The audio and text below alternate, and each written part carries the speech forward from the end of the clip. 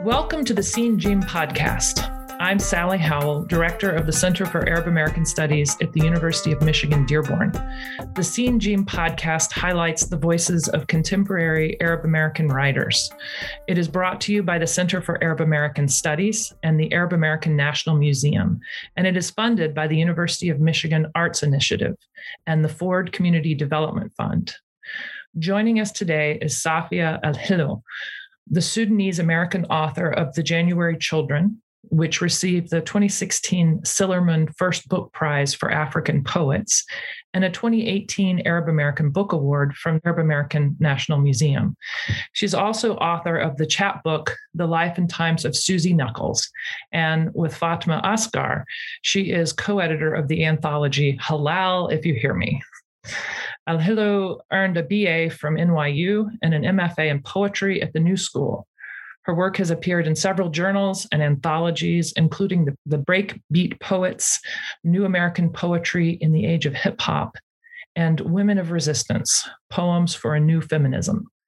Al-Hillo was a founding member of SLAM New York University, the 2012 and 2013 National Collegiate Championship team, and was a three-time member and former coach of the DC Youth Slam Poetry team. A Cave Canem Fellow, she is the co-winner of the 2015 Brunel International African Poetry Prize and has been listed in Forbes Africa's 30 Under 30. In 2018, Al-Hillo was awarded a Ruth Lilly and Dorothy Sargent Rosenberg Poetry Fellowship from the Poetry Foundation. She's currently a Wallace Stegner Fellow at Stanford University. Today, I'm happy to be able to discuss her most recent work, Home is Not a Country, a young adult book from the Make Me a World imprint at Random House. Welcome to the Scene Gene podcast, Safia. Thank you so much for having me. How are you? I'm okay. How are you doing? I'm good. On that note, would you read Nostalgia Monster for us? Okay, so these are some excerpts from Home is Not a Country. Nostalgia Monster. Haytham calls me a nostalgia monster and likes to laugh at the dream brain that takes over mine when I hear the old songs and run my fingers over the old photographs. I know the words to the old films and imagine myself gliding in to join the dance, glamorous in black and white, photographed in sepia, frozen in a perfect time. I wish our Arabic teacher would tell us more about what it was like back then, before everyone left, when they were young and dreaming and hearing the songs crackling out of the radio. But I cannot imagine him young or dancing, cannot imagine him any way except the way we know him now, scowling over conjugations and how we mispronounce the language, how it wilts on our American tongues. One of my favorites is a Sayyid Khalifa song, where he sings to a girl he calls a pearl necklace, Ya Igdal Luli Luli, Ya Bit Ya Hilwa Ya Luli, and says, Wain al Hilween Wain Rahu. Where are the beautiful ones? Where did they go? And I think he means us, all the ones who left, all the gone. Those are wonderful. Thank you. So I do want to spend most of our time talking about Home is Not a Country, but I did also just want to kind of maybe start off talking a little bit about the January Children collection, which is a collection of poems that connects the personal to the political, that illustrates how history lives in the present in multiple ways, and that reveals the various ways in which language, culture, and geography are negotiated by people whose lives have been shaped by migration and exile. There's a lot of conversation in this poetry between the poet and her family members, between the poet and Abd al-Halim Hafiz in particular, an Egyptian star of stage and screen, and really between the poet and herself. You know, these are like negotiations across generation, across time and space, and, you know, they really explore your personal struggle to reconcile your place in the world. And so much attention here is placed on the relationship between Sudan and, you know, the rest of the Arab world, I think, between Arabness and Blackness. And I know that you have, you prefer to be called a Sudanese American writer, not an Arab American writer. So I wanted to give you a chance to maybe explain why that's the case, or how this relationship between the Arab world and Sudan, there's the tension that exists there, how that figures in your work. So I want to preface by saying I am not speaking for all Sudani people here. I'm sure no one's community is a monolith, but Sudanese people in particular are just so hard to pin down into a single identity. So I don't want anyone to hear this and then go off and go tell their Sudani friend, you're not an Arab. Some Sudanese people do identify as Arab, and I don't think their choice invalidates mine, and I don't think my choice invalidates theirs. We contain multitudes. That being said, yes, I am a Sudanese American writer, and also I am not an Arab American writer. I have a sort of complicated relationship to Arab people and to the Arab world, or the Arabic speaking world, because I am an Arabic speaking person. I come from an Arabic speaking country. I have great cultural ties to that world. I think I have an identity shaped by this Arabic, and also my race is independent of it. I think I often kind of have to sit in that tension of feeling pretty in community with, particularly in writing spaces with other Arab American writers, but also really never having the choice to forget the relative Blackness of my body in those spaces. In the writing spaces in particular, I've often been made to feel very welcome. It's not about that. But I have always also felt acutely aware that I am in these communities, but not of them. And then in non-writing spaces, in spaces that are maybe a little less generous, I think over the years, especially when I was younger and I think was less certain about what to call myself in relation to Arabness, and was maybe a little more interested in trying to claim a space for myself within Arabness, it would take me 2 seconds in a majority Arab space to be made to feel like that wasn't quite right either, and I could take up this whole hour just on the microaggressions. Who taught you to speak Arabic? Where did you learn to speak Arabic like that? Et cetera, et cetera. And then when I would identify myself as Sudanese, specifically Sudanese, I was then often brought face to face with how Sudan and Sudanese people exist in the Arab imagination, which is, racism, anti-Blackness is not innovative. It's not creative. It's the same stereotypes in every part of the world, so Sudanese people are lazy. You get every year to this day, the Ramadan soap operas out of Egypt, where there's always somebody in blackface and they're always supposed to be Sudanese. And that's the whole joke, some dude in a turban with his face painted black, speaking broken Arabic. And that's the whole joke. I think it got to a point where I had to ask myself why it mattered so much to me to be accepted in spaces like that. I don't think it would have felt like an accomplishment or an achievement on my part to be welcomed into those sorts of spaces. If I were to be welcomed into those sorts of spaces, it would have more to do with some sort of like passing than it had to do with that space being actually welcoming to me and my people. And so I abandoned that project. I think I'm happy to be like a distant cousin or whatever and bond over, music, film, culture, that sort of stuff. But, I can be like a visiting homie. I don't have to be kin. We don't have to be the same thing. And I think I'm just learning to hold space for the sort of complication of that. Yeah, I really appreciate this. I'm speaking to you from the Metro Detroit area, where we have a large Chaldean population. So they're, similarly related to Arabness in that they speak Arabic, at least in these generations they do. And they come from an Arabic speaking country, but they have a different history. And they have much shared history, much shared culture in common with other Iraqis. But for a variety of reasons, this community, for really important historic reasons and for very important reasons in the present, this population, in the time that I've been in Michigan, which is since the 1980s, I've seen the Chaldean community sort of disaggregate themselves from the Arab community more and more and more over the years. Just like you're saying, some Chaldeans identify very proudly as Arab. And then, others don't. So, these are all personal things, and they're based on your own personal history. So I appreciate your thinking on this and the nuances of your thinking on this. And I recognize that you have a history of relationships that, that are real, that have also shaped your sense of self and your sense of identity. So I appreciate that. So many of the cultural habits or practices of the family that you grew up in or that you described, especially in this latest book, are things that for somebody like me, they're things I would describe as Arab. So pardon me if I slip into that and refer to them as Arab rather than Sudanese when I'm talking to you.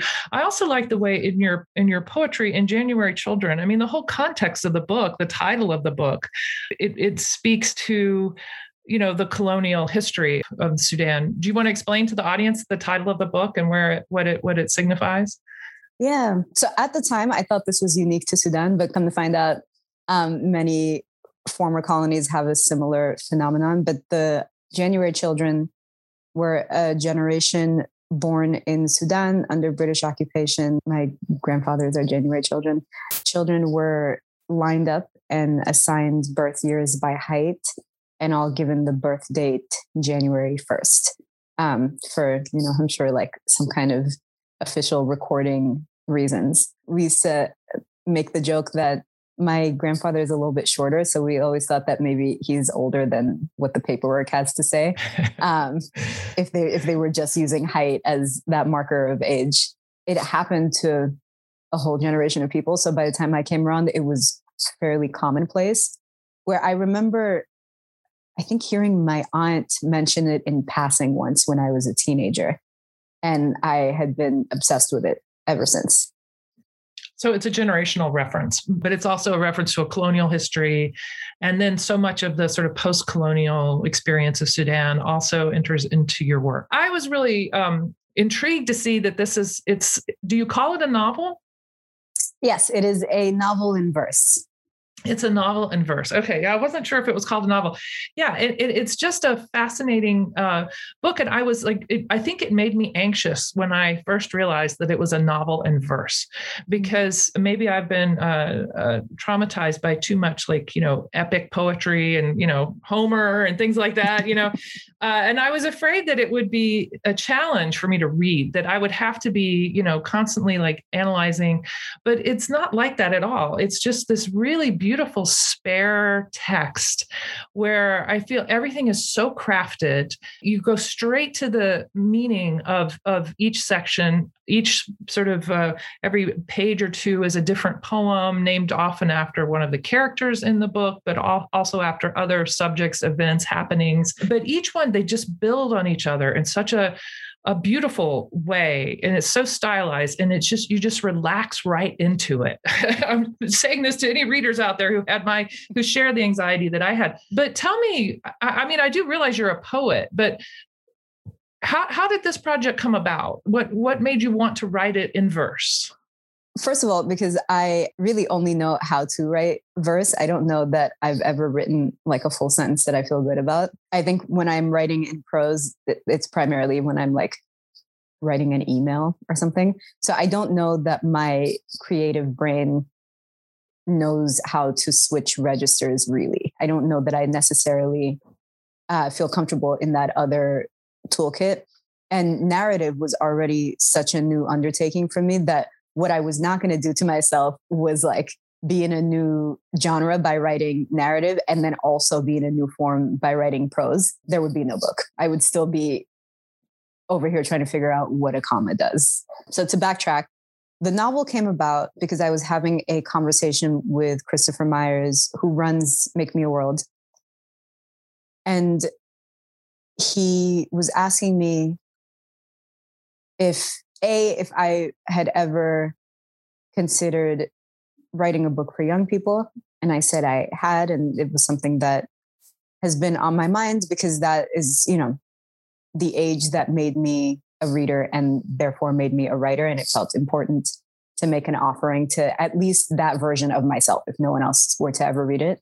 And then he was like, okay, cool. Next question. Have you ever thought about writing a novel? And I was like, with all due respect, sir, no, I have not ever thought about writing a novel, but thank you so much for your consideration. He was very smooth. He switched gears very quickly. He was like, okay, no problem, no pressure.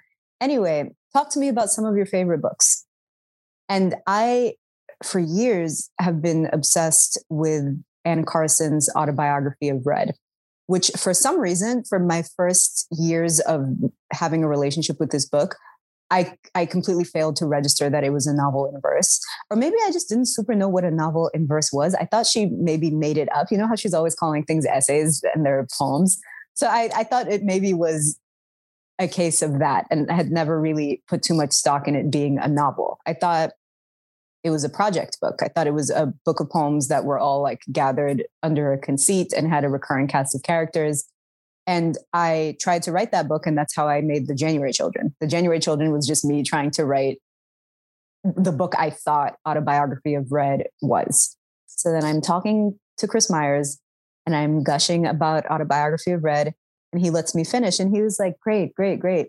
You know, your favorite book of poems is a novel. And then, you know, everything exploded. It very quickly made this form that I had thought of as like impossible and off limits for myself suddenly feel like something that involved tools that I already had and was something that I had inadvertently been studying. And, you know, I love novels, I love fiction, but it has been my primary pleasure reading world. And so I didn't want to touch it for a very long time. I love reading poems, love reading poetry. There's nothing like it. And also my work brain is always engaged when I'm reading a poem. I can't just be like, wow, I love that. I'm like, why did I love that?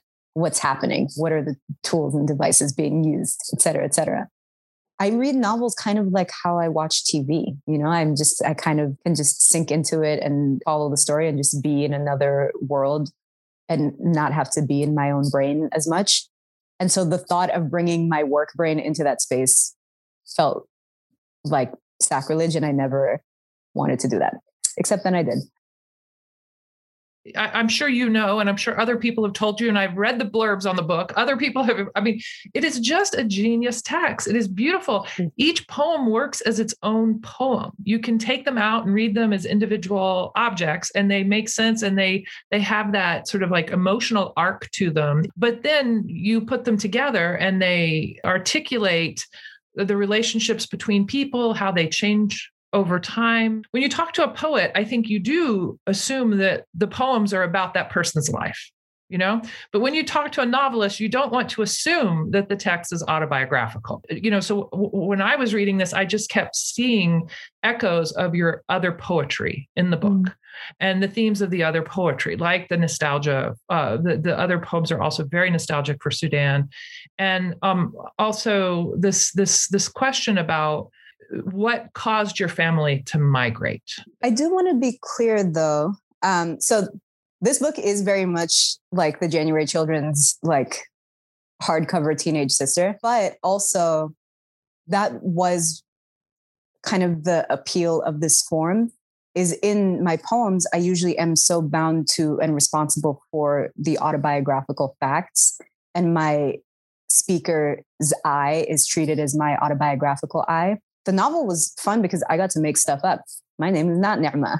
I did not grow up in the suburbs. I grew up in Washington, D.C., et cetera, et cetera. So I borrowed a lot from my life. Like I also went to Arabic school. I also was almost named Yasmin, but I borrowed details more than I borrowed narrative information. None of the events really that Nirma experiences in the book are events that I experienced, except for the thing at the airport, which happened to me and my mom and my brother when I think we were going to the Bahamas or something for a wedding. I couldn't believe that anecdote, by the way. I mean, to me, I just, my jaw dropped open.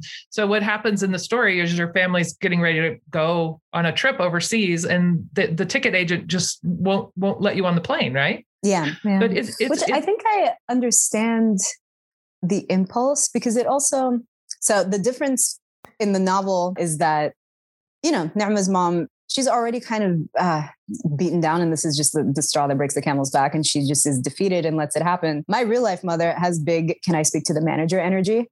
We got like a year's worth of free tickets from the airline or something. She was like on the phone with them minutes after it happened.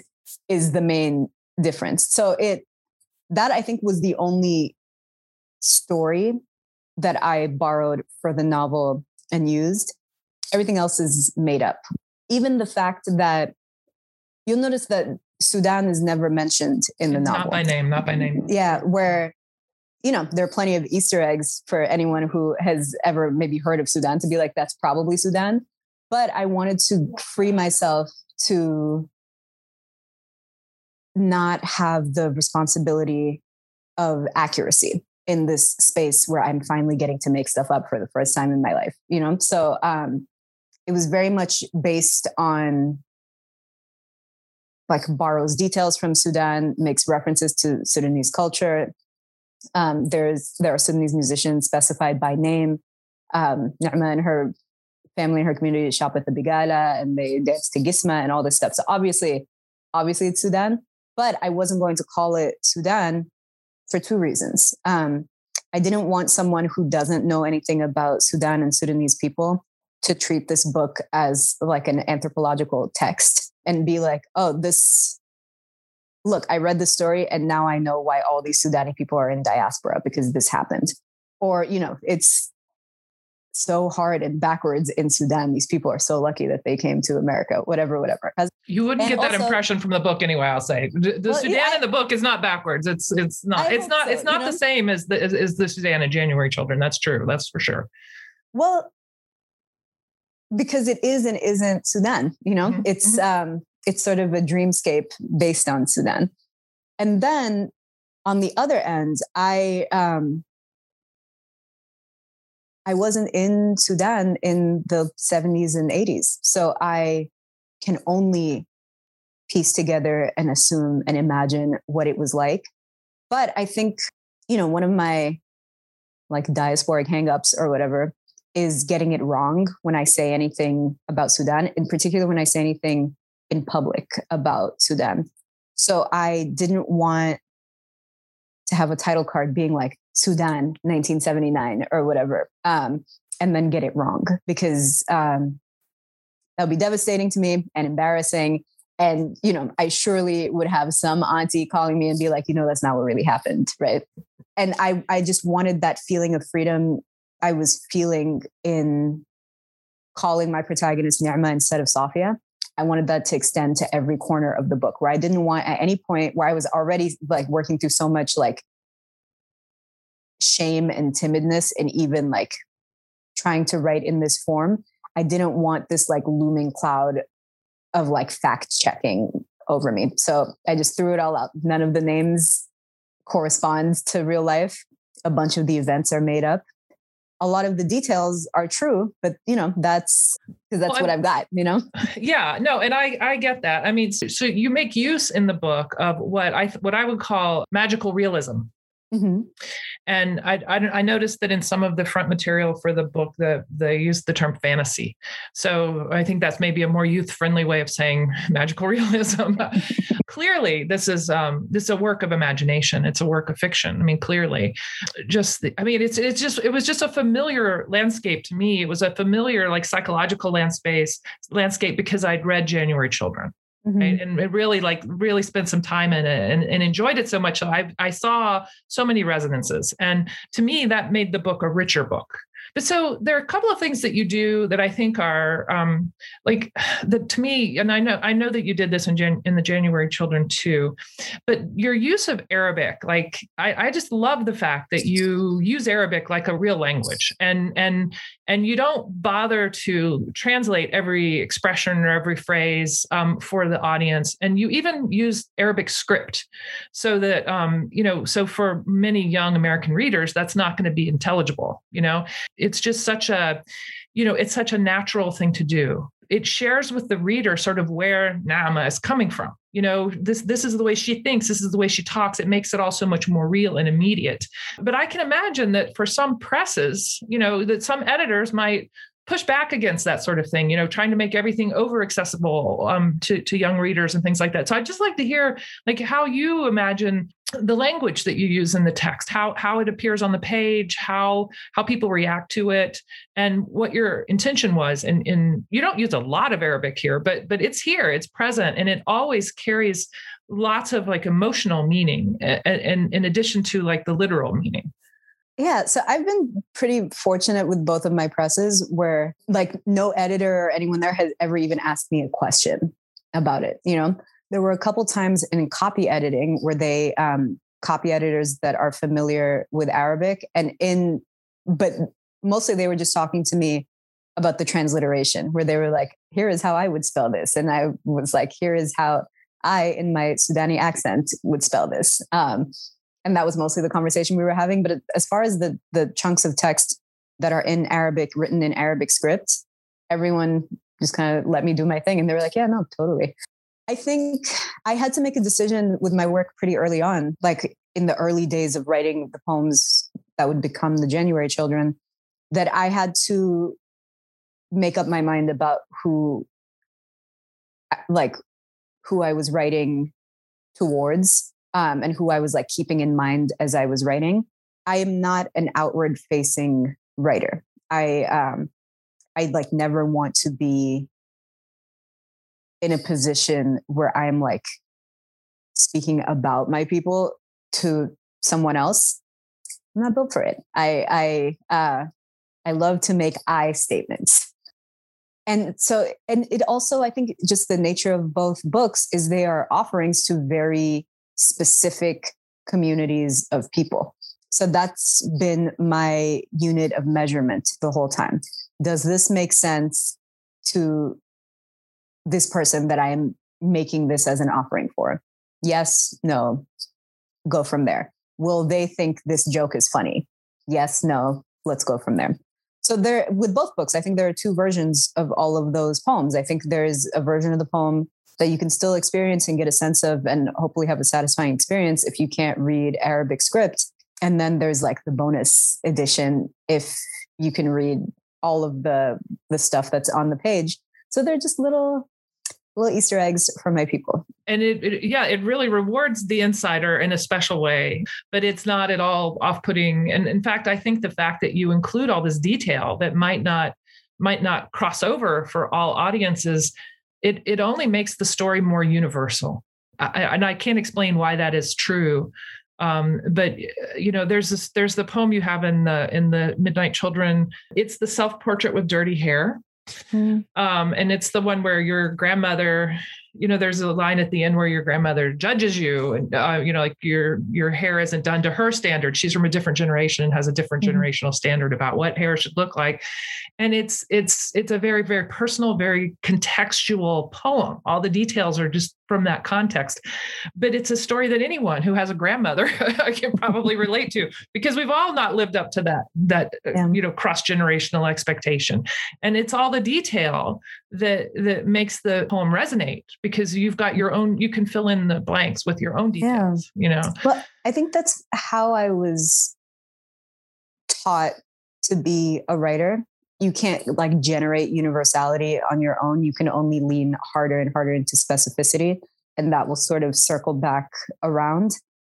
My favorite experience as a reader is when I read something so specific that I feel like I'm eavesdropping.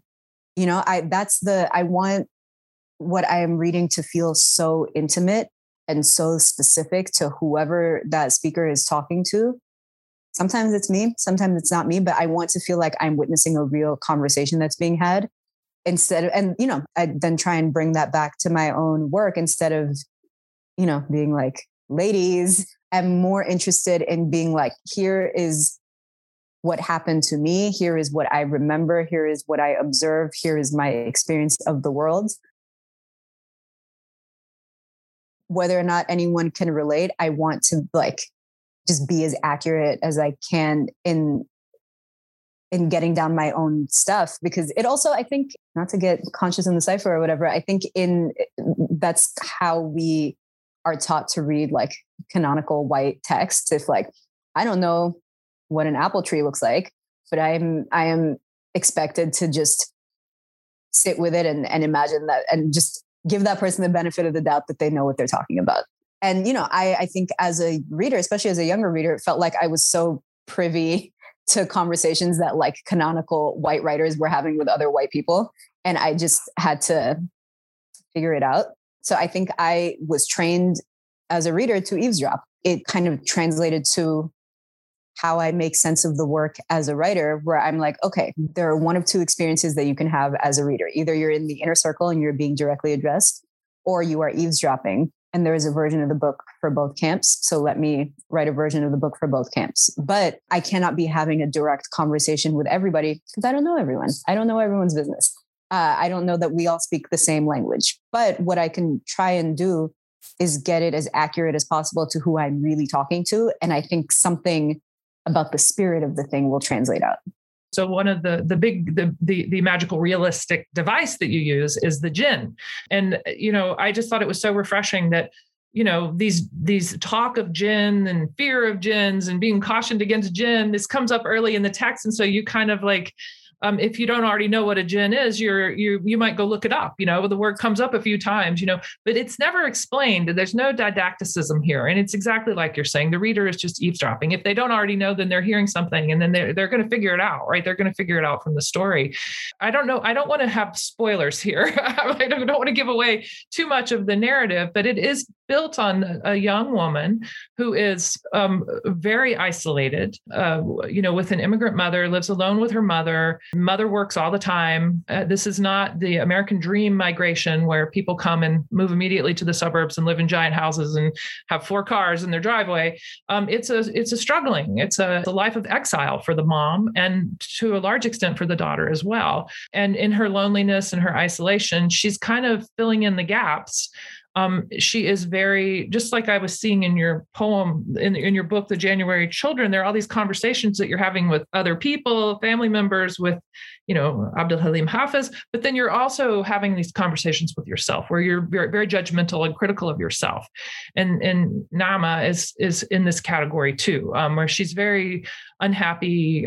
She's unhappy with herself, unhappy with her life. And she imagines this other version of herself that is the potential version of herself. If her parents had only named her Yasmin, maybe she'd be this whole other happy, healthier, more beautiful, better adjusted person than she is. So tell me about this device and where it comes from. And it's something that I think, any adolescent can really relate to this. So I was thinking a lot. For years since I read this interview, I have been thinking a lot about something the poet Ladan Osman said in an interview, where she was saying that, part of her particular diasporic experience was always growing up wondering how she would be different if she had grown up, quote unquote, back home. And I also think about that in relation to the Mahmoud Darwish quote from In the Presence of Absence, where he says, "If I were there, you think my laugh would be louder and my voice clearer." I think I might be butchering that quote. But so I think, much like the two geniuses I just quoted, that feels accurate to me in the diasporic experience that I had as a young person, where, it's hard being a teenager. It was uncomfortable. Yes, because I was like Black and Muslim and diasporic, but also because I was a teenager and it sucked. And it was very easy for me to have this like very tangible alternate reality that I could dream into when I wanted to sort of dissociate from the discomforts of my own life and experience. So I think before I knew much about what was going to happen in the story, I knew there was going to be this sort of longing for an alternate self, longing for an alternate life, because I think that is an experience that I know intimately. The thing about the spooky spirit stuff of it all is it didn't even occur to me that was the magical realism. I think there's the time travel and stuff I think of as magical realism. I need to just memorize this at this point, but I have not yet. But Toni Morrison had some really great things to say about magical realism and why she personally doesn't like to use the term.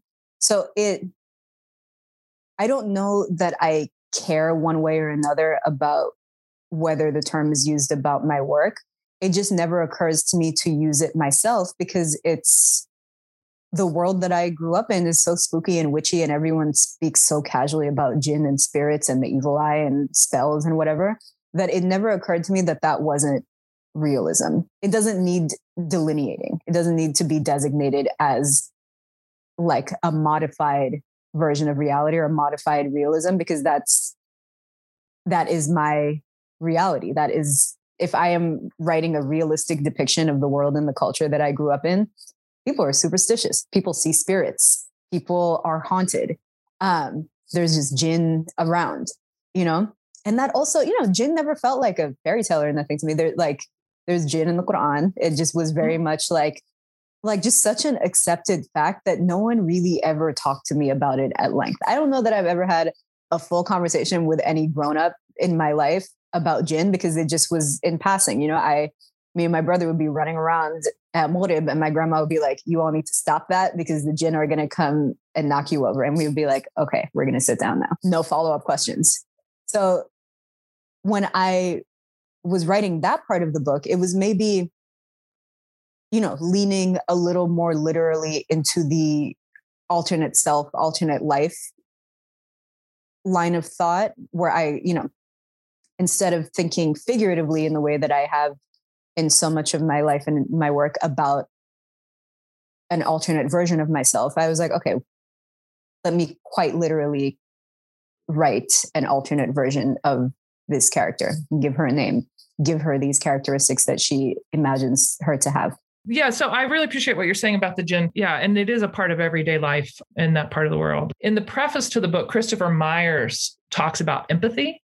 And one of the sort of prerequisites for empathy is that you be able to see the world from someone else's perspective, walk in their shoes a little bit. And that's certainly an experience that Naama has here, which is fascinating. But the thing that surprised me when I got to the end was that what she learned was like really empathy for her mother. Like of all the people, she learns empathy and she learns to forgive herself and to have maybe a healthier understanding of her own place in the world. But it's that recognition about her mother's life. I don't know. To me, it was just really beautiful and fascinating. And I see that is so much a part of the struggle of the Arab American literature as a whole.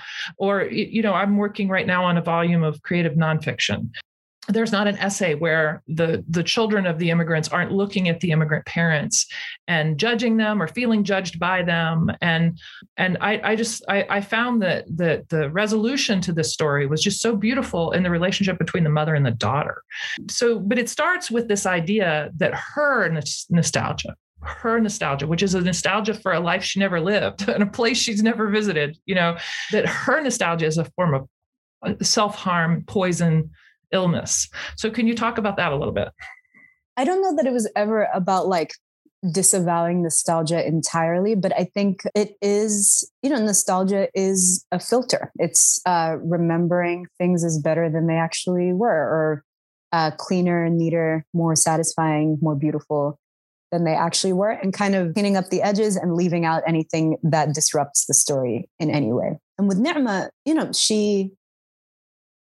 her nostalgia, I think, was almost a response or an imagining into this great silence that otherwise exists around her about what came before. I think she is the child of a deeply traumatized person. And I think there's a little bit of intergenerational trauma going on there. Obviously, her mother doesn't want to talk about it. It also is like abundantly clear that something came before this, but no one around her is giving her language for what was actually there. So she turns to, you know, the glamorous Hollywood version of the thing, with the movies and pop culture and the old photos, where even, you know, old photos are different than like camera phone culture now, because there's a formality to photographing. There's a choice about what moments you are capturing. There's more of a curation, I think, to photos, at least in like the photos that then get brought over. You know, these are the moments that someone has made the choice to remember. No one is photographing the trauma really and putting that like in the family photo album. So she has this sort of like deeply curated, like second, third hand experience of this world And so, of course, she thinks of it as more beautiful and less complicated than the world she lives in now, because it doesn't really have the human messiness of the world she lives in now. And I think part of Ni'ma's coming of age in this whole book is learning to stop being such a binary thinker where, you know, over there is good, here is bad. Yasmin is good, I am bad. My dad is good, my mom is sad. You know, like, I think that's so much of how we meet her early on in the book. And at the end, I think she's just learned a little nuance where she gets to go see for herself this dream world that she's been imagining. And she gets to see, yes, it is beautiful, just as I thought. That's not the end of the story. That's not the whole story. That's not the whole story about any place, any country. You know, a country is inherently messy and a living organism. I think that is like one of the main transformative arcs for her. And I think a version of that arc is in reframing how she sees her mother, which I think, you know, in maybe a less dramatic sense, feels like kind of a relatively common coming of age thing, where I think part of my own coming of age was learning to think of my own mother as like a full person outside of being my parent.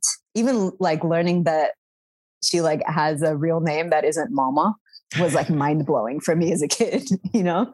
And I remember as a young person being so like my ears perking up whenever I would hear someone call my mom by her real name, because it like hinted to this whole separate life she had outside of our like parent-child space. And it just made her seem so mysterious and kind of eventually sunk in that like she had a whole life before I got here. She has a whole life outside of our relationship, just as I have a whole life. So it, I think, felt like one of the major transitions in our relationship when I learned to be like, this person is my mother.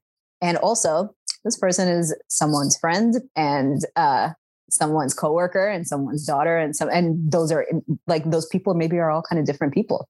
And I think Ni'ma just learns a little context for her mother. And I think learns to be a little more generous with her mother because, you know, she only thinks of her before as kind of her remaining parent.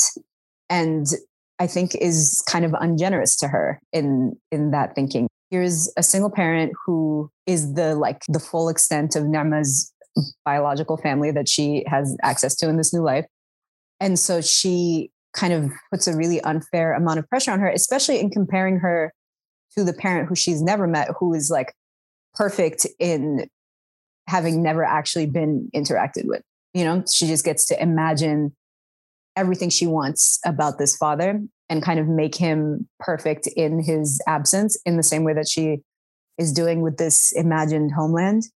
And I think she just learns to have a much more three-dimensional look at things at the end, because it also, the point wasn't for her to go back and be like, oh no, this sucks, thank God we left, you know? And just getting to see that like a country is not going to do for you the thing that you think it's going to do for you.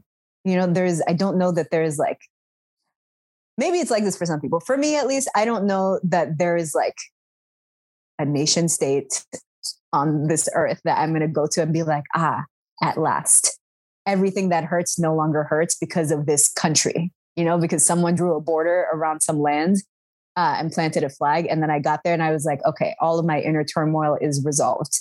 I pledge allegiance, whatever, you know? So I think I wanted to also complicate her ideas around belonging and home and nationality and all this stuff, and sort of train her eye to pay attention to all of the belonging that she does have access to and all these like family and community spaces and her friendship with Haytham.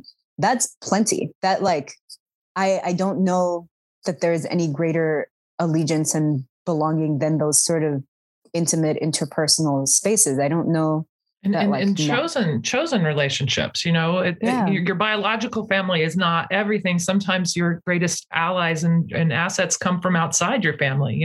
We all live in that world.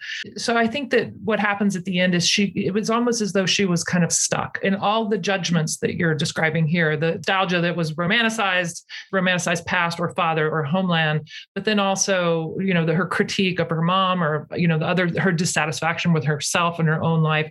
She becomes unstuck in the end, and now, so it's like maybe the nostalgia is still something that she can take out every now and then and enjoy and appreciate. It's something that she identifies strongly with, but I feel like at the end, she's now able to kind of get, as though it was a fever or something that she had, as though it was an illness. Now she can see more clearly and be less judgmental, as you're saying. Yeah, it's a wonderful coming of age story.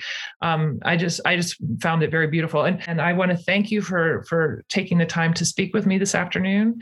I can't thank you enough for doing this. It was just wonderful, and I had the best week just because I read your book. Your book made my week. So talking to you so much. Is the icing on the cake. So it was my pleasure. Thank you so much for having me. And thank you so much for reading the book.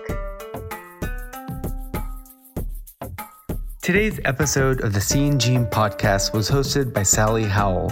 It was produced by Asma Baban, Muhammad Jafar, and Mariam Razet. It was edited by Muhammad Jafar with support from Eric Kiska.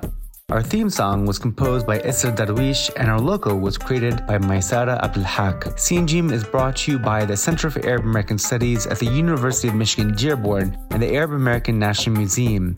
Seeing Gene is funded by the University of Michigan Arts Initiative and the Ford Community Development Fund. Thank you for listening.